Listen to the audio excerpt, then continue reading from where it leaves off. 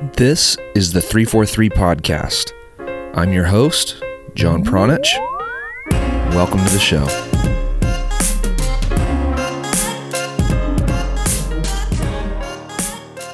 Hello, everyone, and welcome back to the 343 Podcast. Thank you so much for listening.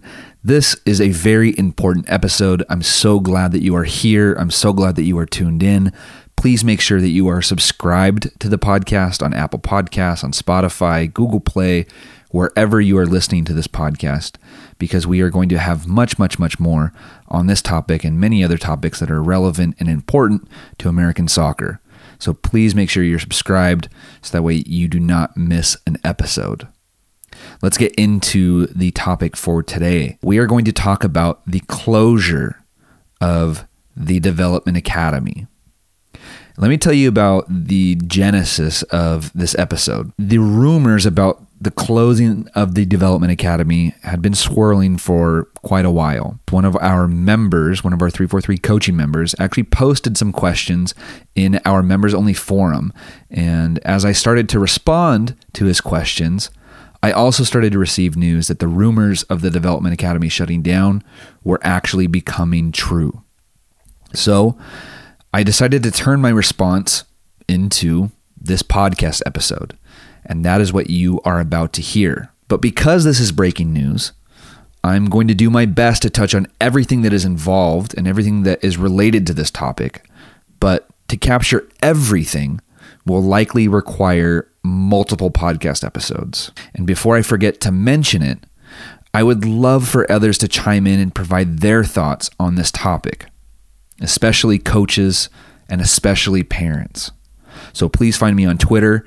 You can find me at That Croatian Guy, or you can go to 343coaching.com and you can find this episode and you can leave some thoughts in the comment section. Whatever's easiest for you, I don't care how you do it, but I would love to hear from you. Okay, let's keep moving forward and get into the nitty-gritty of this topic. I'll share with you Scott's questions. Scott's first question: do you think the U.S. is going to get rid of the DA? My answer to that was this: yes. From what I know, it's a done deal.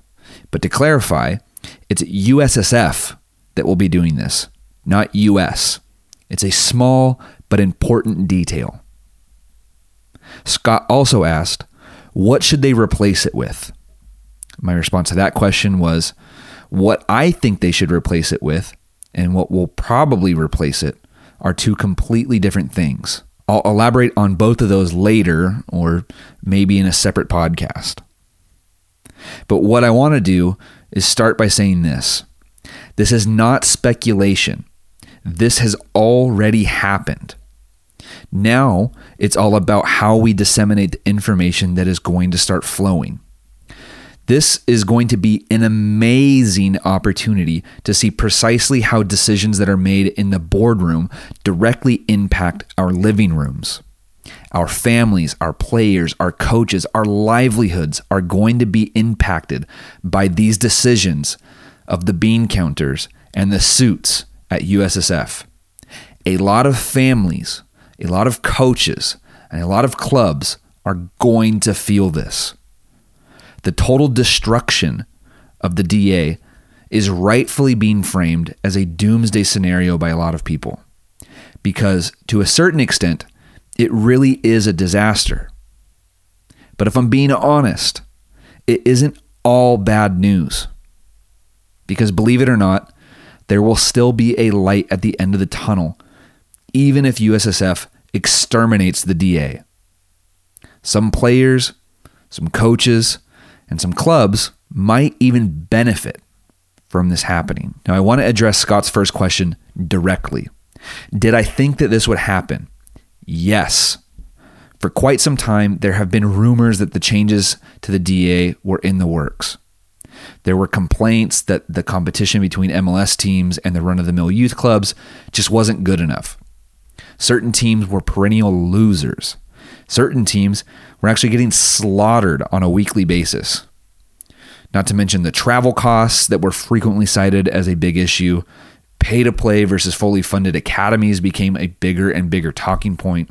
We could go on and on about what the teams were complaining about. But even with all the complaints, it still appeared the DA was going to carry on and it would just be business as usual. Now, that's an outsider looking in perspective. Then, out of nowhere, a big change actually happened. Without warning, plans for a tiered DA system were not only unveiled, but they were executed. And in essence, all MLS teams, plus a few other non-MLS teams, were placed or promoted into the top tier of this new DA. And all other teams, which happen to be the overwhelming majority of teams, were placed or relegated into the second tier. Now, before I go any further, I need to make a quick disclaimer.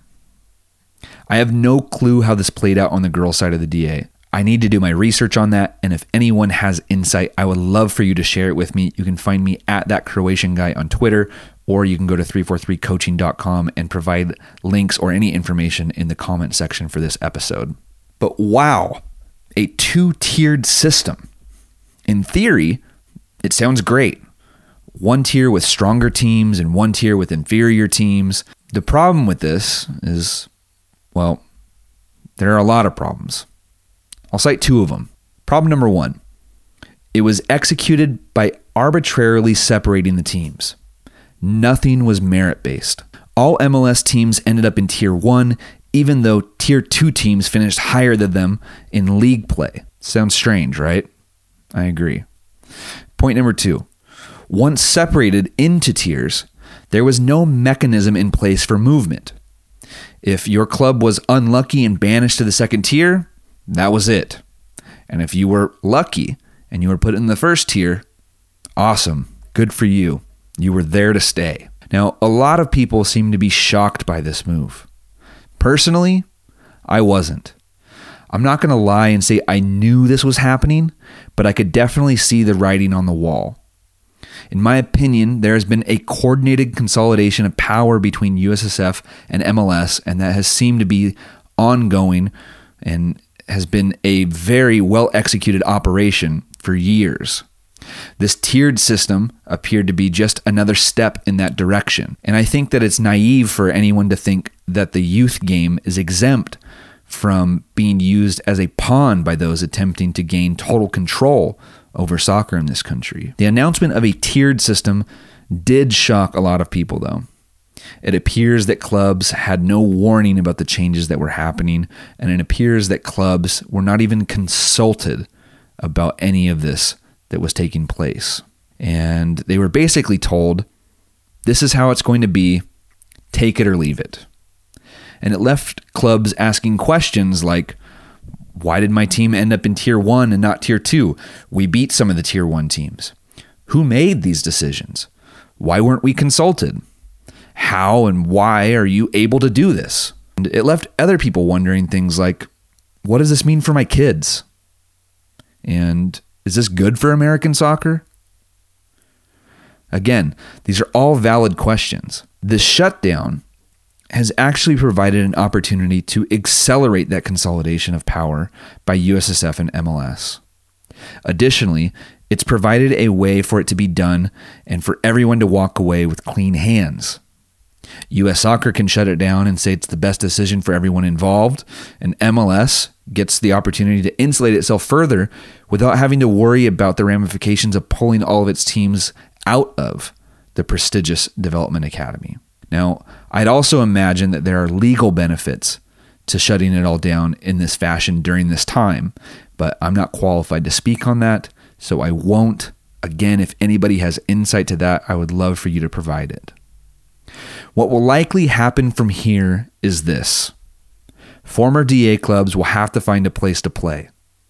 There are a number of different gaming circuits that they can join. Most of them are small and local, but bigger clubs and clubs with big aspirations will likely consider national gaming circuits like the ECNL. MLS, on the other hand, will likely form their own league comprised of only their 26 franchises and add in their expansion franchises over time. And some people will look at this as a positive that MLS is doing this. The idea that professional academies will only be playing against each other week in, week out seems like a great idea. I have thoughts on this, and I've already decided instead of trying to provide them here, I am going to provide them in a future episode. But what I will say for now is this. There are only 26 MLS franchises. Let's say that MLS does, which I suspect they will, start their own gaming circuit for their youth academies. And let's say that they start this in a similar fashion as the Development Academy did with just U18 and U16. So let's do the math. That's 26 teams times 18 players per roster times 2 age groups, U18 and U16. That equals 936 total players. That's an outrageously small number. To put that in perspective, just 936 total players in a country of 330 million people. If and when that league comes to fruition, more people will be living in my neighborhood than will be in the nationwide MLS Academy system. As I said, this will seem like a disaster or a doomsday scenario to a lot of people. A lot of people are going to be impacted by the decision to shut down the Development Academy. A lot of people are going to be shut out of the MLS pathway. But this isn't the end of the world for players. Keep in mind, Christian Pulisic made it to Europe and became a star at Dortmund and transferred to Chelsea without being at an MLS academy. In fact, it helped that he wasn't. Others have navigated their way to the professional game as well. There's a number of young players that have made it to MLS and that have made it to Europe without having that MLS Academy experience. What I'm trying to say is this. It isn't the end of the road for players that are not on MLS Academy rosters. The closing of the DA is not the end of development in American youth soccer. And in fact, it could be the birth of real player development here in America. To do this topic justice, I need to do more research before I come back here and talk to you about it. So in future episodes, we will talk about what the closing of the Development Academy means for American soccer. We'll also discuss why this is all able to happen and how this ties into the structural problems that we suffer from here in American soccer. If you'd like to spend a little more time reading about these topics, I've linked to several articles on 343coaching.com. Don't forget to subscribe to this podcast on Apple Podcasts, Spotify, Google Play, or whatever app you are using to listen. Also, go subscribe to our YouTube channel. It's youtube.com/343. You can find videos of Brian Kleiban discussing the youth national team player pool, as well as other gold standard examples of team and player development. And don't forget, you can access our coaching courses by visiting 343coaching.com. All right. Thank you for listening, and we will catch you next time here on the 343 podcast.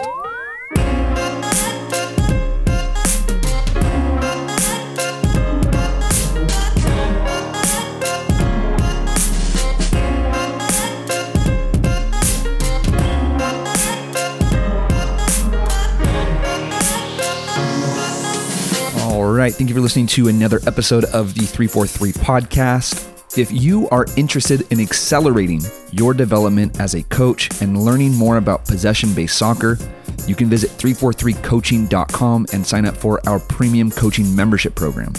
That is where you will get access to video, audio, and ebook lessons that will help you reduce your trial and error time by showing you the methods that have been proven to work in the American soccer environment.